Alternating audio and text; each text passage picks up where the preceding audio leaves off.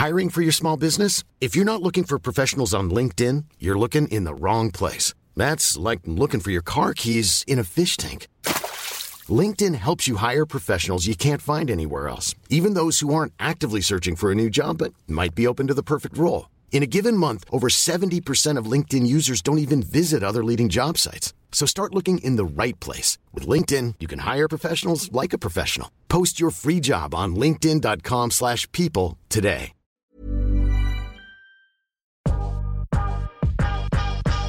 Welcome to Curious Conversations with Tully and Sarah. We sit down and chat with business owners, entrepreneurs, and some of the best conversation starters. This is a podcast about real life lessons and people doing cool shit.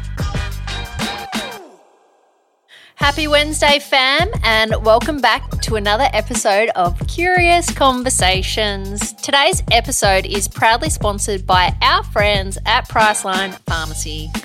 Obviously, I'm super excited to be working with the team again after walking the Priceline Beauty Runway earlier this year, pre-COVID. What an honour and amazing experience it was.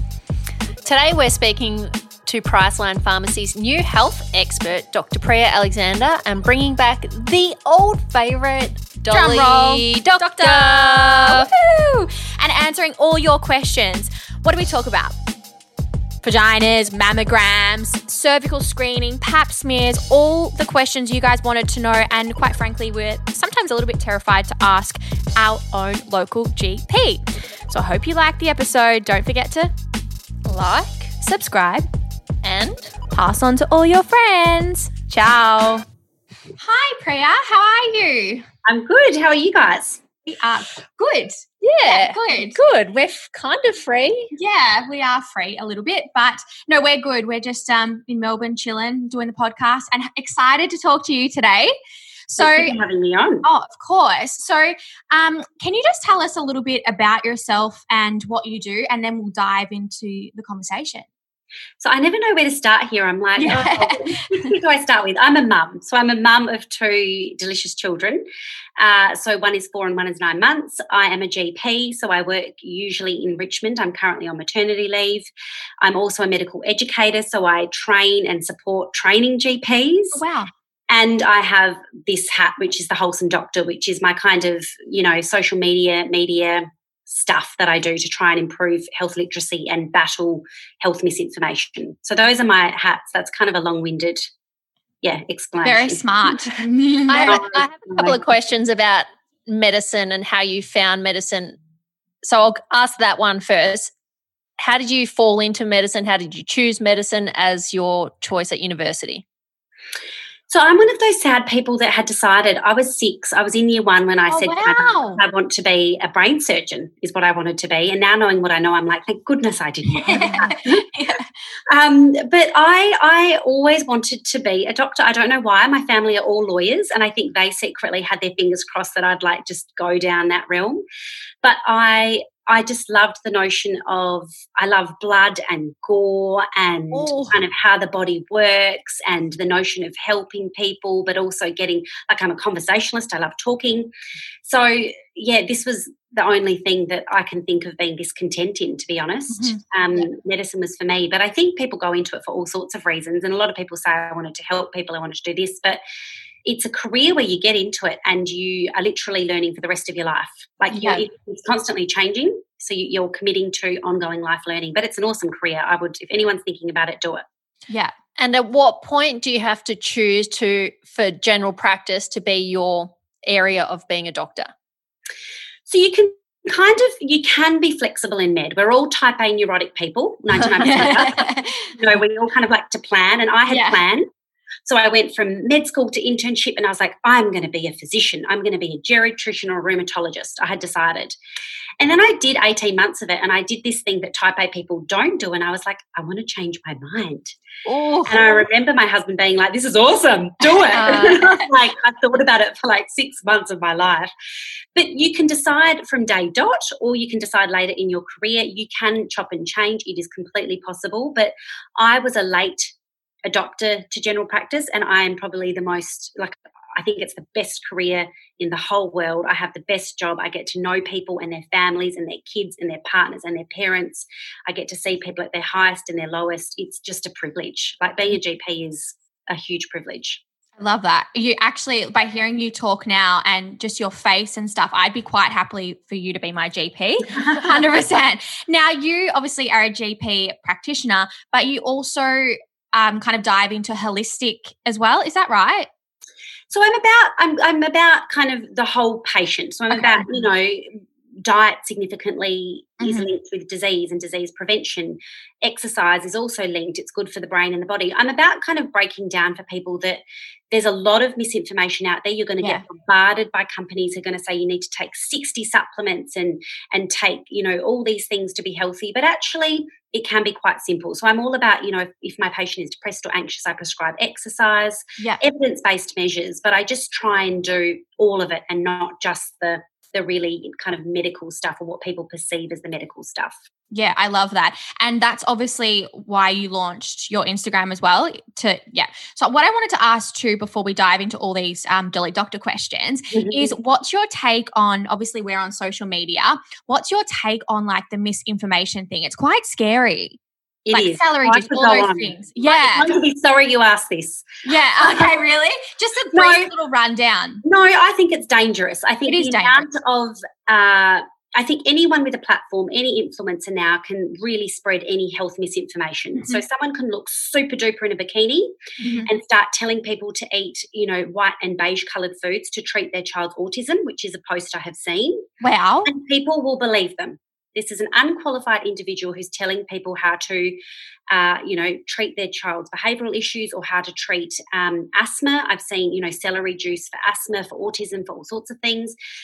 The misinformation is rife, and it's scary to think that people with no qualifications can tell people really important stuff that is wrong, that can have serious consequences, and people just believe it. And I'm like, bloody hell, I don't look good in a bikini, but I can tell you this stuff because I'm qualified. But you're competing with people like Kim Kardashian and Khloe Kardashian who are advocating for appetite suppressant lollipops at one stage. It's ridiculous. Which is ridiculous, which is unhealthy, and it's also really bad for body image issues in women and men. But it's something I'm very passionate about. How do you combat all this misinformation? Well, I think people like us need to be out there and spreading the good stuff, but you do have a lot of resistance. The truth is there's a lot of resistance to the stuff that I say sometimes. Yeah.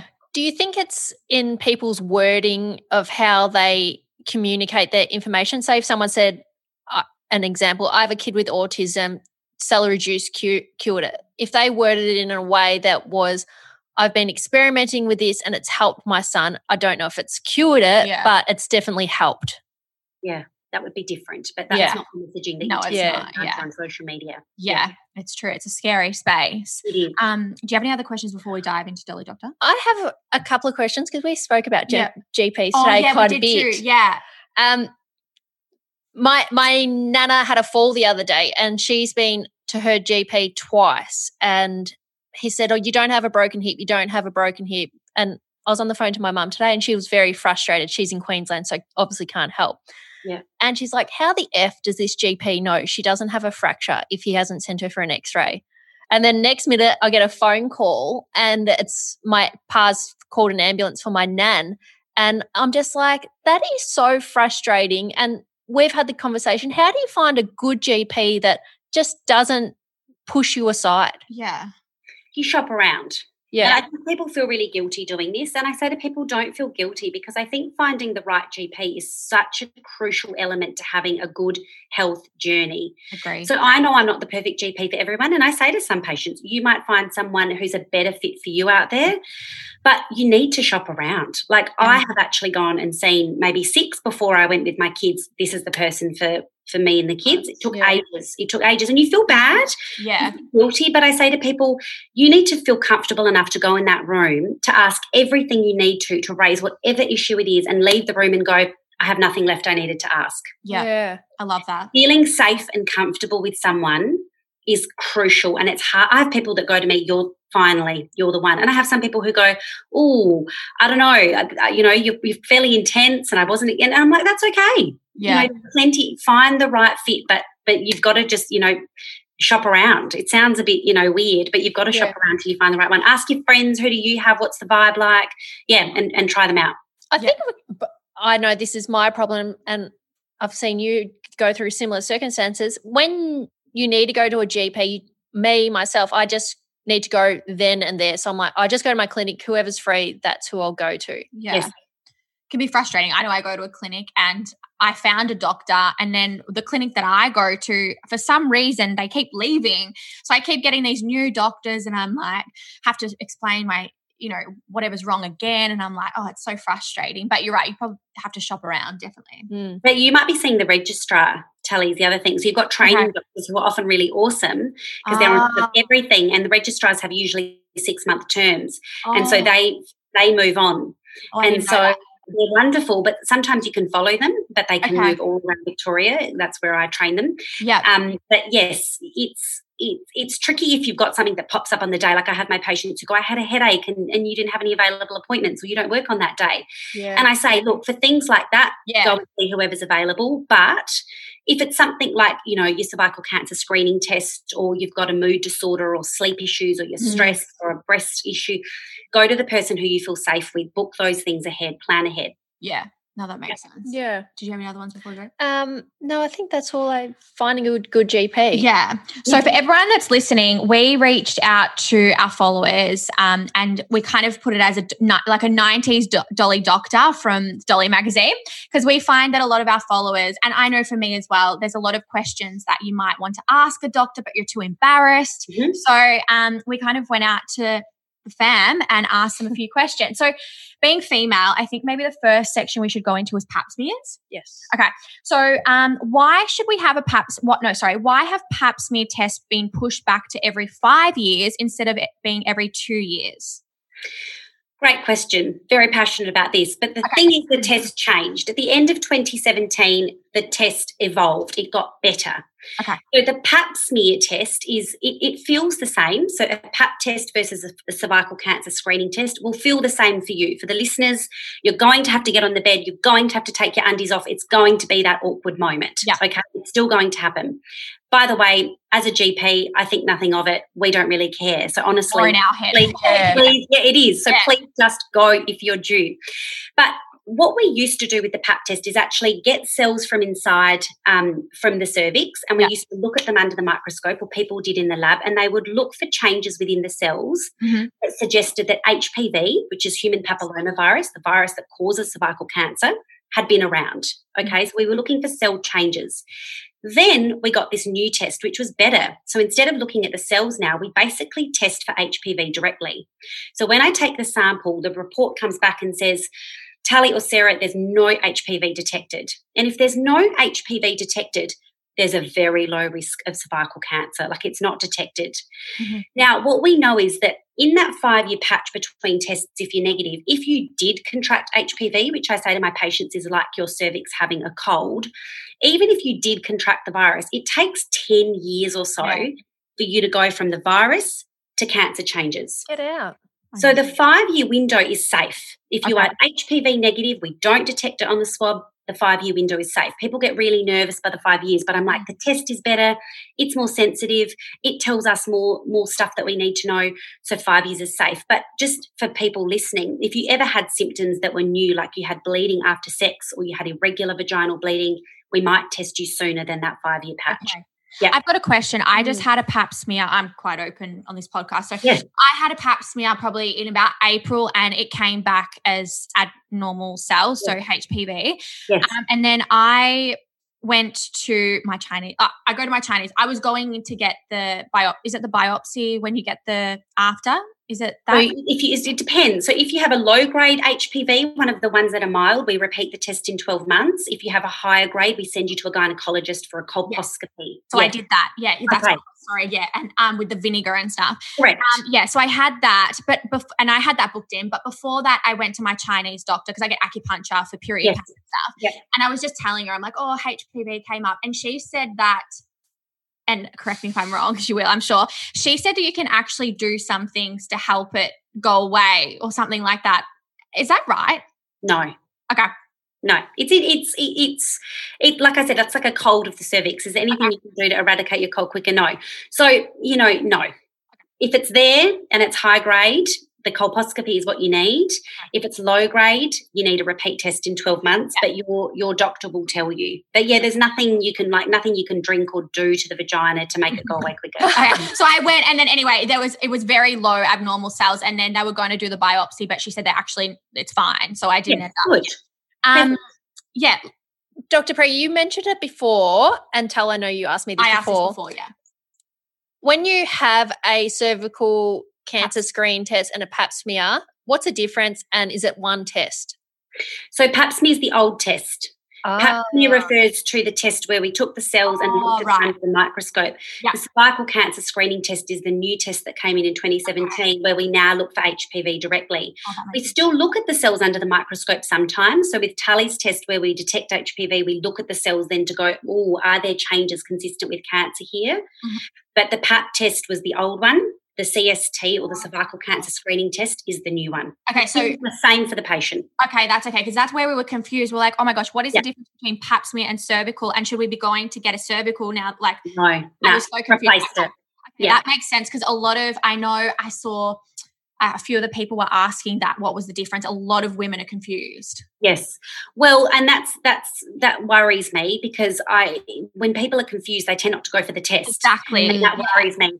So this is what I would say to just really break it down, because I know the next question is going to be, when do you start getting a cervical cancer screening test? Yes, exactly. It really is. So if you're 25 and you've ever had sex, any sexual contact, you should be having a CST, a cervical cancer screening test. Mm-hmm. This includes women who only have sex with women, because HPV is from skin-to-skin contact. So labial or genital rubbing, you can still get HPV. Okay. It's worth saying that for women who have never had penetrative intercourse or who have been not screened, we can do special testing where you self-screen, but you need to talk to your doctor. Okay. But 25, any sexual activity, you need to go and have a cervical cancer screening test, and you need to go and have it 5 yearly. If you are a woman who is under 25, you've had a previous pap smear it was normal, we won't screen you till you're 25. We won't invite you till you're 25, because we know that cervical cancer under 25 is rare. Very, very, very rare. We were over-screening before. If you're under 25 and you're sitting there at 20 going, but I had an abnormal test when I was 18, you must still go and attend your doctor when you're due. You must, if it was abnormal. Yeah.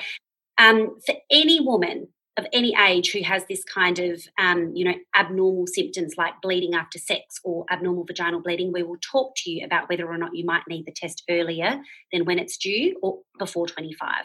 Does that make sense? Yeah, it does. What was the vaccine we got at the end of high school? Yeah. HPV vaccine, yes. And are they still handing them out? They are. Really? And now we've got one that covers more strains of HPV, so it's awesome. And even women who've had that vaccine, doesn't matter, you're fully vaccinated, you still need a cervical cancer screening test. Okay. Yeah. Do we need a top-up vaccine at any stage? No, if you've completed the course, you're fine. Was it like 3? Yeah. Was it like a few? I remember getting that actually. Correct. A question just referring to me, because I had abnormal cells. I had the colonoscopy or whatever it was. I can never remember what it is. Yeah. Sorry. Because I haven't, I spoke to my doctor briefly, but do I now go every 5 years, or should I go every 2 years? No, you'll be screened more frequently, and it depends on what type of HPV you had and what they saw on the colp. So they might say to you, come back in 6 months, they might say 12 months. It depends. So please check that. Yeah, I get a text message, but I've marked it in my diary when I went to get that, so I'll make sure I'll go. Good. That was my other question for that part. Okay, now that we're talking about testing and stuff, we wanted to talk about mammograms. Yes. When should we? This is a big one for me. When should we start? And also, I have a question. Where do you go to get a mammogram? Because that's something that I actually don't know. You were talking about a friend. Yeah, before. So I spoke to a friend a couple of days ago getting my eyelashes done, because we're allowed to do that now. And she was saying that breast cancer runs in her family. And because I was saying we were interviewing you today. And I said, if you've got any questions, let us know. So breast cancer runs in her family. And she went to the doctor and she was like, look, I'm concerned it runs in my family. I'd really like you to check my breasts, or, you know, where should I go? And he said, no, you're too young. I'm not checking. And she left feeling very frustrated. And then now she doesn't know where to go to get a mammogram. And so we just want to get more information about that. So in Australia, we've got several cancer screening programs. We've got bowel cancer, we've got breast cancer, we've got cervical cancer. Those are the ones that most people are aware of. Breast cancer screening in Australia starts at age 50 to 74. So any woman who is aged 50 to 74 is invited to partake in a 2-yearly breast screening service. Okay. You are allowed to actually go and get screened at places like Breast Screen Victoria or SA, wherever you are. You are actually able to go and get it done from age 40. They'll screen you, but they won't invite you. They're not trying to capture you, to recruit you, but they will from 50 to 74. Here's the thing with breast cancer. This is a huge area of medicine. I'm going to try not to go on too much here, but just cut me off if required. But let me keep it really simple. Yeah. Every woman should be breast aware is what we call it. So you need to know how your breasts look and feel. Mm-hmm. And you should be having a feel every month or so in the shower, whether you're just having a quick feel in the shower or you do an actual routine examination with flat hands or however you do it. If you ever notice something that wasn't normal for your breasts, nipple discharge, a lump, a skin change, something in the armpit, you must go and get it reviewed. Breast awareness. So when your breasts change and you go, that's not my breast, you need to go and get it reviewed. In terms of breast cancer risk, it depends on lots of different things, like how many people in the family have been diagnosed, how old were they, are they all on the same side of the family, are there other cancers in the family which suggest things like Lynch syndrome, which is a rare cancer syndrome. It takes a thorough family history for us to actually determine whether or not you are at low, moderate or increased risk of breast cancer. So in terms of if one of you two said to me, I want to go and get screened for breast cancer, as your GP, I would say, well, let me ask you 60,000 questions about your family history. Yeah. Let me map it out. Let me go to the RACGP, which is, the GP college's guidelines on how to assess breast cancer risk. And I will tell you what your risk is and whether or not you need to be screened early. If you're a woman who needs to be screened early, I might involve a breast specialist, because you might need a very special test like a breast MRI. Mm-hmm. I wouldn't use a mammogram in any one of your age group because your breasts are too dense, because you've got still a lot of estrogen floating around. So I might consider an ultrasound. Okay. And that's when we get into which investigation do you use when. But I think if you're worried about breast cancer, have a chat to your GP so we can go through, assess your risk and tell you what your plan is. Okay. Interesting. Okay. I actually didn't know all that. No, I didn't know that. Mammograms were like, for anyone. Okay, that's good. I'm glad you covered that. And then the next question was, is an ultrasound an alternative to a mammogram? So that can be an alternative if you're younger. I wouldn't say alternative. We don't like it's not mammogram or ultrasound. Ultrasound is great for assessing breast lumps in younger women where the breast tissue is dense. I might use it in an older woman to say, can you tell me what the lesion actually looks like? Mammograms are like a low-dose X-ray. Most people go, they squash the breast, which they do, but it's a low-dose X-ray, and they look for microcalcifications, little bits of kind of dead tissue that are early signs of breast cancer. Some of my patients will get a mammogram plus an ultrasound. Some will get just a mammogram. Some will get just an ultrasound. They are not alternatives. They are both often synergistic, different roles is what I would say, different roles, Interesting. If a patient came to you, Priya, and was like pretty insistent on wanting one, would you just, and they like, I don't care about how much it costs, would you just say, okay, like here's your script to go? I talk. I have, and I have patients request, I really want to get a whole body MRI done because they're really worried about cancer, or I want to get this done. I will talk to the patient and nut out, why do you want the test done? Well, this is what it won't show. This is what I will talk to my patient. That's great. Of course, if after, a 15-minute conversation, they are still adamant despite risks and benefits and they want to go down that path, fine. Mm-hmm. But I will counsel them and we'll make the decision together. It's called shared decision making, where we do it together. Yeah. Oh, I love that. That's good. I just want to go back actually to cervical stuff a little bit. It's a little bit different, but we were also talking about this before, ovarian cancer and stuff like that. So can you get checkups for that? Not easily. So there's no great screening test for ovarian cancer. There are tumour markers, there are imaging tests. but there is no clear guideline on how we should screen women for ovarian cancer in Australia. It's not one of the screening programs we have going. So I would say if that's something you're very worried about, again, chat to your GP, because we go through familial histories and Lynch syndrome, is that an issue, and assess risk. If you've got symptoms that you're worried about, like bloating or a mass you can feel, you must go and speak to your doctor. That's what we say. Yeah. Is Dr. Google the biggest headache in your life? Yeah, it's one of them. It's one of them. Information on social media. Yep. Yeah.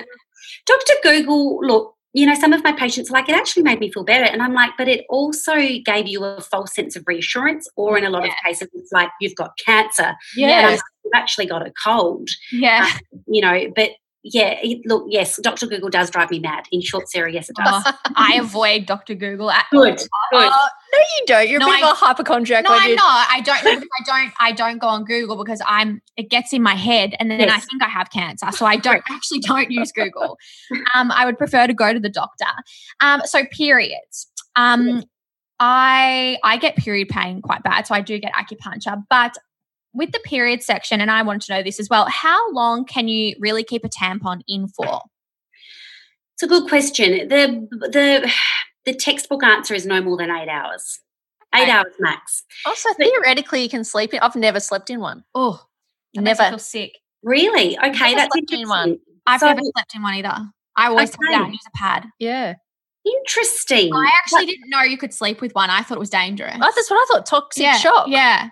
Okay, so toxic shock syndrome is really rare, and that's basically from staph, getting into the bloodstream. It's very, very rare. Okay. What we say in medicine is stasis is the basis. In med school, you learn this line, and actually it's like the basis of a huge amount of medicine. But if you leave anything in the body for too long, like a tampon, which is soaked with blood, it's a breeding ground. It's a petri dish for bacteria. So you risk things like bacterial vaginosis. You can increase your risk of thrush. Yes, toxic shock syndrome, very unlikely. Really? Very unlikely. Yeah. They've changed the composition of tampons to reduce the risk of that, the absorbency of them. But, 8 hours max. Interesting. Yeah. Never knew that.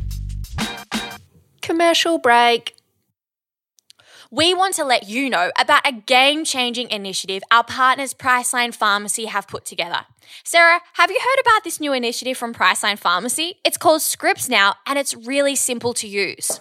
I hadn't, but I do now, and I agree, Tal, it is so easy. The way it works is you walk straight into your local Priceline Pharmacy and use the in-store health station to easily request your script repeat.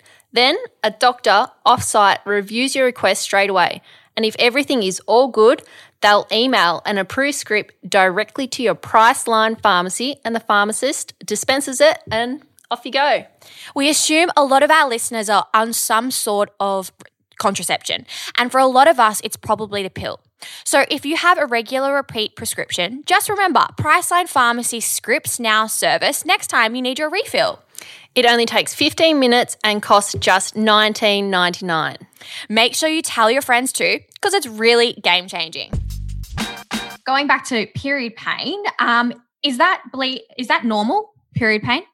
Oh, that's a tricky one. Is period pain normal? Look, it can be. Oh, I have to be so cautious as a GP. It can be normal. Yes. What's normal period pain? A lot of women will get a little bit of cramping days 1 and 2 of their period. Yes. It's still quite bearable. You might take a bit of paracetamol or bear through it. That can be normal period pain. The normal cramps that I would get, I'd call normal. Yeah. What's not normal is period pain that is absolutely excruciating, that stops you from doing what you would normally do. Any pain that's not with your period, so mid-cycle pain or pain during intercourse. The reason I say you've got to be cautious is endometriosis. Endometriosis can hide in lots of different funny symptoms. So is period pain normal? I would say, the next time at your GP, just ask them. Just wanted to check that it's normal to have a bit of cramping at day 1 and day 2, but I also get this. And they might go, oh, wait a minute, that's not normal. But yeah, normal should be literally the first couple of days of your period, and then it dissipates. Yeah. Well, that's like the first day, the hour before I start bleeding, I'm in so much pain, like cramping, but I can still do stuff. The first day is a nightmare, and then I'm fine. Yeah, so that's probably normal. And so I often say to some patients, you need to take prophylactic. If you know your period's coming, yes, you need to take some prophylactic pain relief. Don't let the pain come to 10 before you take it. Yeah. Take it before it gets to 10. Yeah. Right, I've learned that and I do that. So what's prophylactic pain relief? Oh, so it's getting on top of your pain before it gets to 10. Oh, so like taking Panadol before.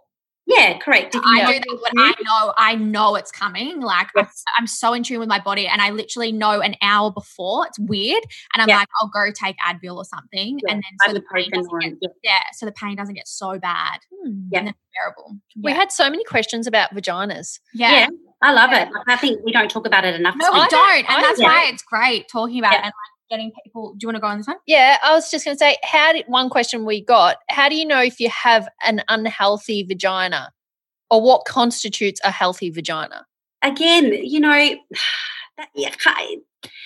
think there's a lot of pressure. I'm going to go into this now. I'm sorry. Yeah, there's a lot of pressure on women. Agree. About how we look, how we should look, about dress size, about body shape, and now it's gone to vagina.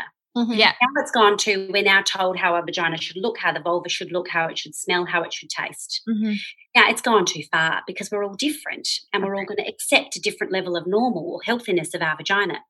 Now, what I would say is that if a woman is listening to this and goes, actually, I have been worried about, some unusual bleeding or some unusual odor or discharge, then it's probably not healthy for you and you should go and get it checked out. Mm-hmm. The reason I say there's not a definition for healthy versus unhealthy is some women will have something like bacterial vaginosis, which is a condition where you have overgrowth of the normal bugs in your vagina. They have not really bothered by it and they kind of go, oh, didn't even know about it. It's not causing me any issues. I'll leave it. Whereas I'll have another patient with the same condition and it's driving them mad. They're like, all I can smell is this fishy odor. It feels itchy down there. I've got this discharge. What's healthy and unhealthy is different for all of us, but I wouldn't let someone else tell you what healthy and unhealthy of your vagina is all I'm going to say, because I think there's far too much pressure on women now. Agree. Yeah. How do you prevent getting thrush? Yeah, thrush is pesky. It's annoying. So, yes, it is. And so antibiotics, a lot of women will go, I remember when I took antibiotics for my UTI or whatever you took it for, you can get thrush, and that's where probiotics, whilst you're taking antibiotic, might help. But Candida, which is the yeast that causes thrush, loves dark, warm, moist environments. Doesn't have to be dark, actually. I added that. Sounded good. Made it sound like the couple I'm used to reading books to my kids. But what you need to think is if you're wearing tight-fitting clothing all the time, like jeans and leggings, like mum uniform, it's a problem. So you want to ideally wear some loose-fitting clothing. You want to aim for like cotton undies sometimes. And the main thing is you don't want to overclean the genital region. Yes, that was. Don't be douching and putting all sorts of fragrant soaps and things there, because you can change the environment of the vagina. Yeah, that made me like increase your risk of thrush. Yeah. Okay. So when you say that, should we be using regular soap or not using soap at all, or what? You don't need to. People get very concerned. Like, it's a self-cleaning area. That's really. what I thought, yeah. Yes. And so, yes, you can clean the external skin with whatever you're using to bathe, ideally fragrance-free and soap-free, ideally. Yeah. But you do not need to clean the internal. People that use all these kind of flushes and douching and think, you don't need to do it. It's a self-cleaning area. Clean the external skin gently just with water or a soap-free product. That's all you need to do. Yeah. Yep. And another thing about thrush, or I might not be related, but does an itchy vagina mean that you have thrush? Not necessarily. So there's so many things that can cause genital itching or vaginal itching. Thrush is one of them, and women who've had it will go, I know that kind of cottage cheese or thicker discharge I get. I know the feeling. So, yes, it can be thrush. Bacterial vaginosis can cause a little bit of vaginal itching. Sexually transmitted infections can present like that, so it's worth having a chat to your GP and not assuming it's thrush. So can skin conditions. So people forget you can get eczema, you can get psoriasis, you can get all sorts of skin conditions that affect the genitalia that can cause itching. So, yeah, if it's not clear-cut, I would go and get it reviewed. Okay. Yep. Interesting. I never knew that. Yeah. And also for females, this was a question as well, when females are having sex, should they always pee after sex? Post-coital urination, yes. Okay.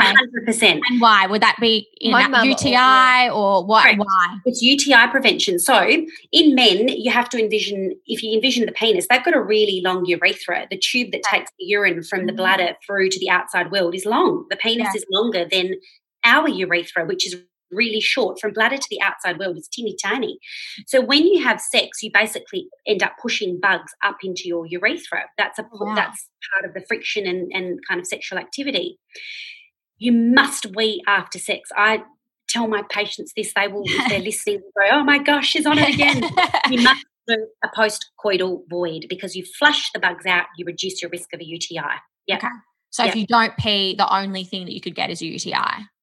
That's the thing we're trying to avoid with a post-coital void. Doing a post-coital void, so weeing after sex, won't reduce your risk of chlamydia or gonorrhea or the other stuff, if that's what you're alluding to, because people want to go, well, I also reduce my risk of an STI. The damage is done.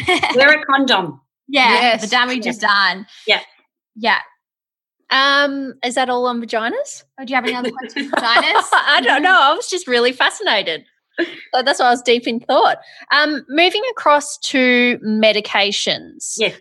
Can medications make your BO smell? Look, yes, some medications can probably change body odour. They're rare ones, though. The ones that can do that are really quite rarely used. And I think people would like to blame a med when it's often going to be much more lifestyle stuff, like probably what you've eaten, be it garlic, cumin, all these things that can come out in your body odour, or be it what type of topical deodorant you're using and how effective it is at actually stemming the glands and things. But, medications, the normal ones you'd see day to day, are often not the things that are changing your body odour. It's usually going to be lifestyle stuff. Okay, interesting. What are your thoughts on prescribing medication for someone with depression? So this is an interesting one, because I think when people ask it like that, there's a lot of stigma with medication for depression. And I would say to people listening, if you had pneumonia, I would prescribe you antibiotics and you would take it probably without question. If you had severely high blood pressure, I would prescribe you an antihypertensive and you would take it without question. There is this stigma with antidepressant therapy, which is quite devastating still, given how prevalent these mood disorders are. Here's the thing. In mild depression, so mild moderate, so people with mild moderate severity, we know that psychology and lifestyle interventions like exercise and meditation and things are more effective than medication alone. We know that. So in mild cases, it would be very rare for me to actually prescribe antidepressants in depression. I don't do it frequently. I'm usually using psychology, my very clever psychology counterparts for CBT and other measures. I'm usually prescribing exercise, doing frequent reviews, prescribing meditation, improving sleep quality, saying cut caffeine, let's reduce alcohol. I'm doing that stuff. But for my patients who are moderate severe, the evidence is that in those patients who are going to the other spectrum, we know that medication is more effective than the other measures alone. There is a tipping point where you know that you might need medication to help the brain actually take on the other stuff, to let the exercise have benefit, to let the psychology work. And so I think there's this perception, and there probably are people who have experienced this thing where you go to a doctor and say, I'm feeling sad, or this has happened, and there's a script at you. And it's awful that would be the case. But, what might happen is, Tali or Sarah, you might come to me and go, this is how I'm feeling, and I would say, you need to come back and see me for a double appointment so we can nut this out. I get my patients to write. I'm saying, if you feel comfortable, can you write me a 1-page on how you're feeling, the stuff that you might not feel comfortable telling me. And on there'll be, I've thought of not wanting to be here, I cry every day, I don't want to get out of bed. And over a couple of consults, you get the picture. And it's not just going to be, here's the script. It's more, look, I don't think that the measures that I can provide you with and the psychologist can are going to be enough. I'm worried that you're getting really unmotivated. I'm worried that you're going to keep spiraling down. I'm worried that motivation is lowering. I think we need to use an adjuvant here like medication for a period. And when you talk to people about it like that and give them the option and, let them make the decision, an informed decision, I find most patients will come round. And there are some people who say to me, I really want the tablet. And I'm like, I don't think you need it. I don't think you need it. So, it goes both ways. But there is still, sadly, a lot of stigma with mood disorders and also medicating for them. With someone who is taking medication for mood disorder, is it something that they can come off, or is once you're on it, you're on it? No, you're not on it. So for a first episode, so if you came to me with your first ever episode of depression, I would say, look, we're going to be on this for probably at least 6 to 12 months before we think about weaning it. You might want to wean it sooner. You might go after 3 months, Priya, I'm feeling awesome. Things are stable in my life. I want to come off it. And I would support you in that. 100%. Let's do it together. Let's wean it safely so you reduce risk of side effects and I can monitor your mood. Some people who have frequent or relapse depression, who have kind of, this is my 4th episode and I've been in hospital, some of those people can be on it much longer term. Some people are on it lifelong, but just because you're prescribed it doesn't mean you have to be on it forever. You are the patient. You're in the driver's seat. Yeah, like no one can force you to take anything at the end of the day. Yeah. I've got a couple of friends that were kind of pushed to go on antidepressants and now they can't get off them. So I'm just like, get off, or the thing. I don't know. I'm just like, it makes me worried and then I've got another friend that was like, like during COVID, I was a little bit, everyone was anxious, everyone was unknown, everyone was feeling sad, lonely, like whatever. And this person actually said, maybe you should go to the doctor and get on antidepressants. And I'm like, actually no, like I'm fine. I'm just having these emotions like everyone else. Like I might be sad for a little while, but it's that thing that everyone's like anxious or I need to go on antidepressants. It's like a cool thing. I don't know. It's weird. It's not cool, but it's a cool thing. Yeah. I think there's different, there may be that aspect. I tend not to actually see that in my room, if I'm being honest. Yeah. I tend to see the people who are reluctant, who go, I don't want to do that. I'm scared. I'm going to get addicted. You can't get addicted to antidepressants. There are other drugs like benzodiazepines, like diazepam, that you can get dependent on, but not antidepressants, the ones we're talking about like escitalopram, sertraline.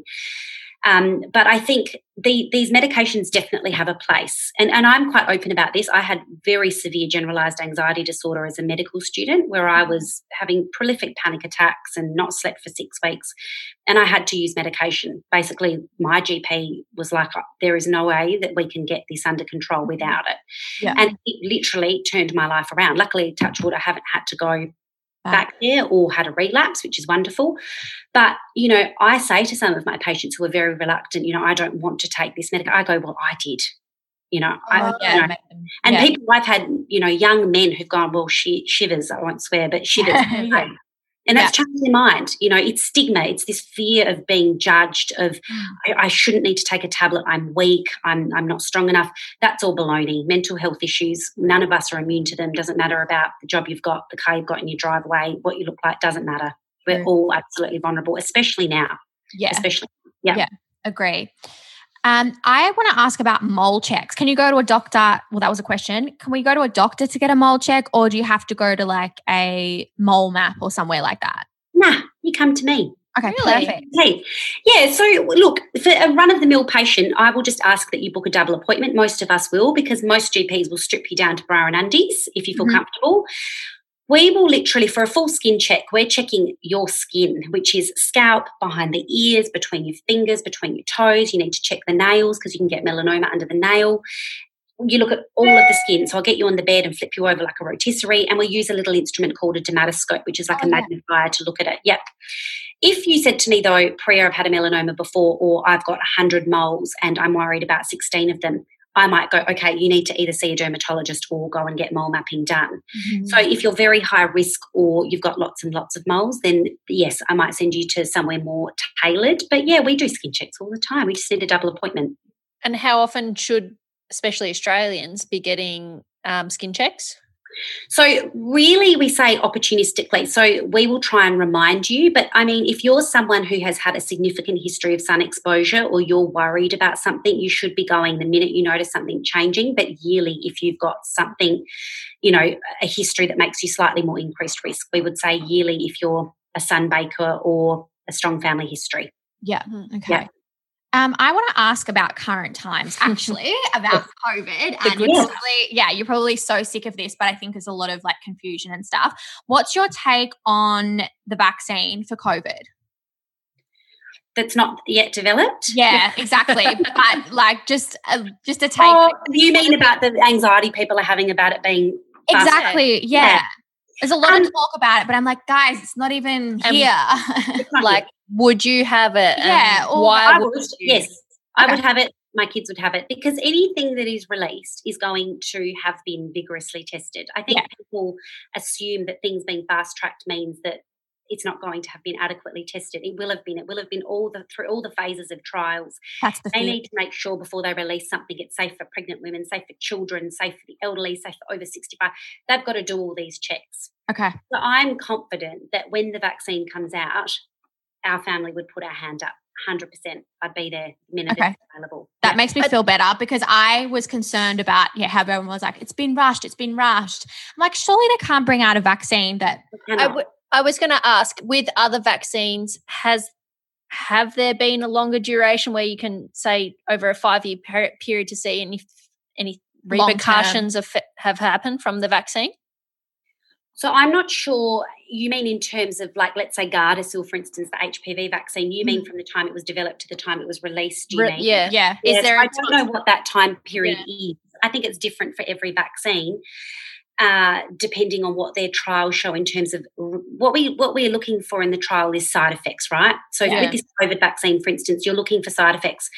What we know is that if you're fast tracking things or you're trying to rush something out, you will detect the common side effects, yes. You will get that most, 40% of people experience some nausea with this vaccine, and some people get headaches. What you might not get is that, 0.01% of people might get a rash. Mm-hmm. So that's what we may miss with the slight, getting it out. But risk benefit, I would much rather protect my family and take the very small 0.001 risk of the very rare side effect that we're not yet aware of to protect my family from COVID and to actually live again. I just think we're so desperate to achieve this normal. We say COVID normal. COVID normal was actually, you guys are in Melbourne, the face masks, the social distancing, the having to book your Pilates pool visit, whatever you're doing. Everything, 50 hours ahead, you just think, gosh, I miss my old life. And 100%. if vaccine that has been approved and is safe and has been regulated is going to do that, hand up for me. Yeah. Okay, that makes me feel better, because I agree with that. The rush thing was making me nervous, but I was like, they can't bring out a vaccine and rush. They have to go through all the tests. Of course, all the testing criteria will still be met. Yeah. It still has to be deemed safe before they start injecting people. How long do you think it'll take? I don't know, but there is, I think the US and now Australia are saying they think something might be on the market by early next year. So, then the problem is, I think people assume the minute there's a vaccine, we're going to back to normal. Vaccinate. We're not, though. It takes a while to achieve herd immunity with vaccination. You need a certain proportion of the population to actually agree to vaccination and consent, which we know is probably going to be a barrier here. So, there's still many, many, many, many steps to go. Yeah, that's true. Wow, I didn't even know that too. I would just presume once we get the vaccine, life would just go back to normal. No, it will take a bit of time. Yeah, right. Yeah. And how do you feel about people's mental health, especially in Melbourne during this time as a GP, and what would you suggest? Like, everyone keeps saying it's just the beginning of all the struggles for Melburnians. What would you say for people listening moving forward to look after their mental health?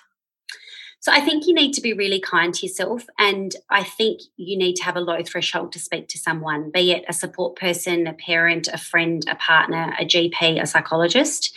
I think you need to have a low threshold at the moment, because I think people are sitting on things and going, well, it is a tough time and things are just spiralling for a lot of people. And there are so many factors here. There's social isolation, there's financial hardship, there's separation from loved ones and support people, there's people having babies without anyone like their family members around, like WA is a locked border and you can't get your parent across. It's a really difficult time. So I think people need to do the simple stuff that helps the brain. So you can do the stuff that works, like stay active, aim for regular physical exercise, like 30 minutes a day. Be careful with your alcohol intake, because it's actually quite negative for your mood. Get enough sleep. Watch how much caffeine you're having if you're feeling anxious. Meditate if you can. So there's plenty of free apps that can help you with that. Do the stuff that is easy to do. I say easy, but that you can implement to help your brain. But if you feel you're not yourself and you go, I don't know where the old Pri has gone, or, I am not seeing the light most days, or I am feeling anxious most of the time, speak to someone. Do it by telehealth with your GP, or go and see them face to face. I'd much rather go and see a GP than go to a supermarket in terms of COVID risk. Yeah. But talk to someone. There's the Beyond Blue has a coronavirus support hotline. there's plenty of supports, but just reach out. Don't sit on stuff. Yeah. And I know for Victorians, I think might be all of Australia, now you get on the mental health plan, you now get 20 visits to a psychologist? Correct. Yeah. Okay. How do you get the mental health plan? How do you get one? You see your GP. Oh, you do? Oh, I didn't know that. So, this is, wow, I'm learning a lot. I'm like, I'm really enjoying this chat. I get stuff I love.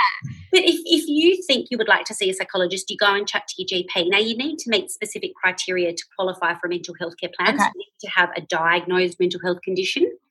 You need to actually meet diagnostic criteria, which a lot of people probably do at the moment. Mm-hmm. But, you need to go and see your GP. And normally I will see someone, I will take the history and I say, come back for a 30-minute appointment where I fill out loads of paperwork, where I give the patient homework to do, like exercise. I prescribe walks. I prescribe sleep hygiene measures, like turn your screen off before bed, all these kinds of things.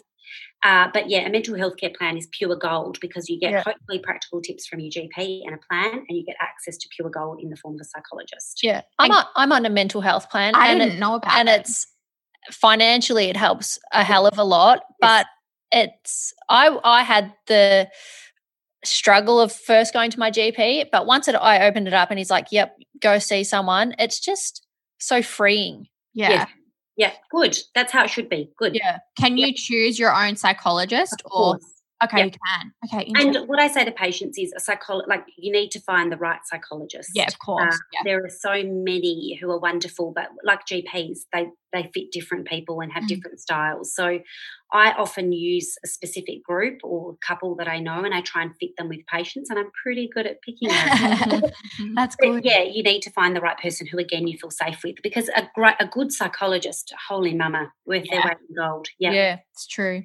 Yeah. I have a question about, obviously in Melbourne, face masks are compulsory. Yes. What's your take on face masks? Like for us, I'm happy to wear it in a public space if you're in a supermarket or on public transport or an Uber.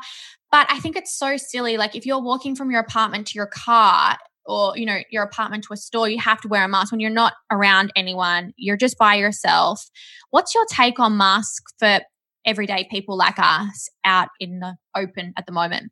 So when they were introduced, we had very high rates of community transmission in Victoria, which means that basically COVID was circulating and you could pick it up from literally anywhere.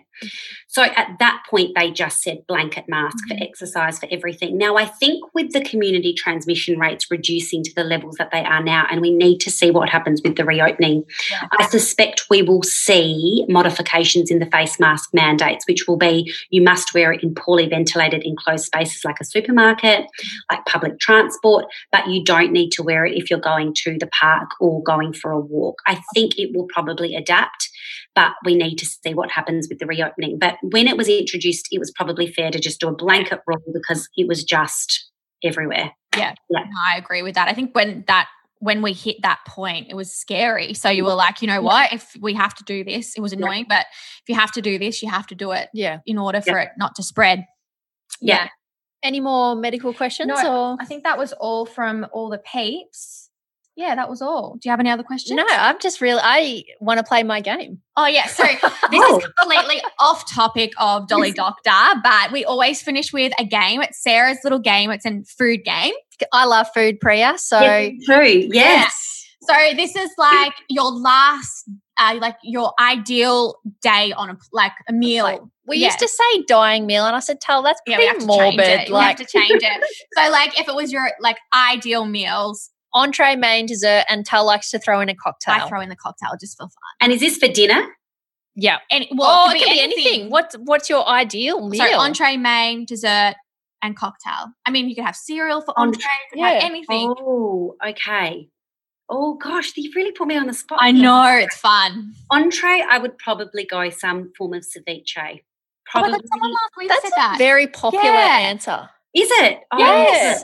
Probably kingfish, probably with an Asian fusion dressing, not dissimilar to like a chin kind of entree. Yum. That's my ultimate. For a main, I'd probably go between my mum's duck curry, which is yum.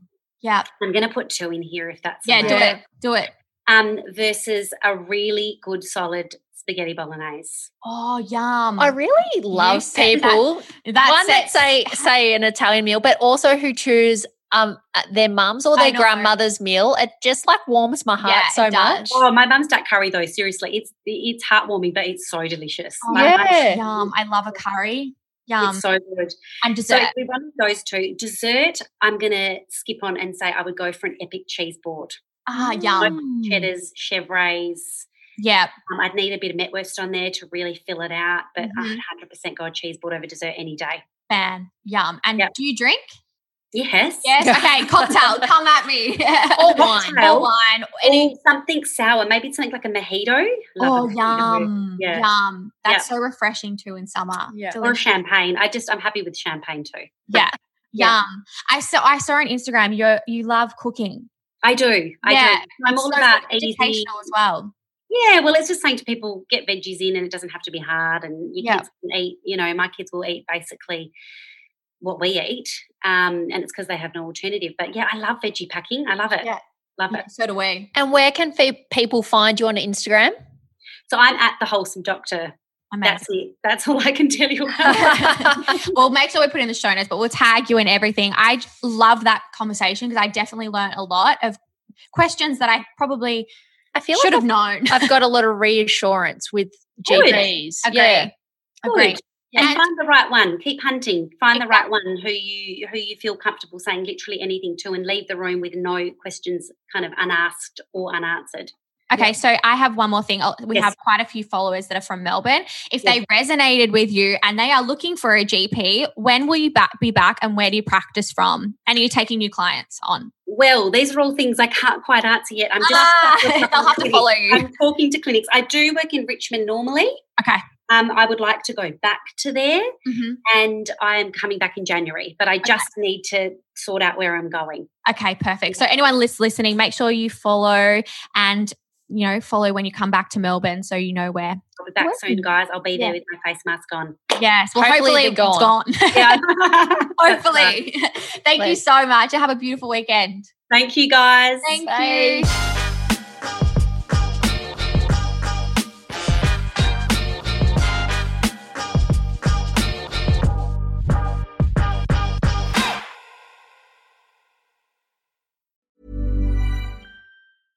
Imagine the softest sheets you've ever felt. Now imagine them getting even softer over time. That's what you'll feel with Boll & Branch's organic cotton sheets. In a recent customer survey, 96% replied that Boll & Branch sheets get softer with every wash. Start getting your best night's sleep in these sheets that get softer and softer for years to come. Try their sheets with a 30-night guarantee. Plus, get 15% off your first order at bollandbranch.com. Code BUTTERY. Exclusions apply. See site for details.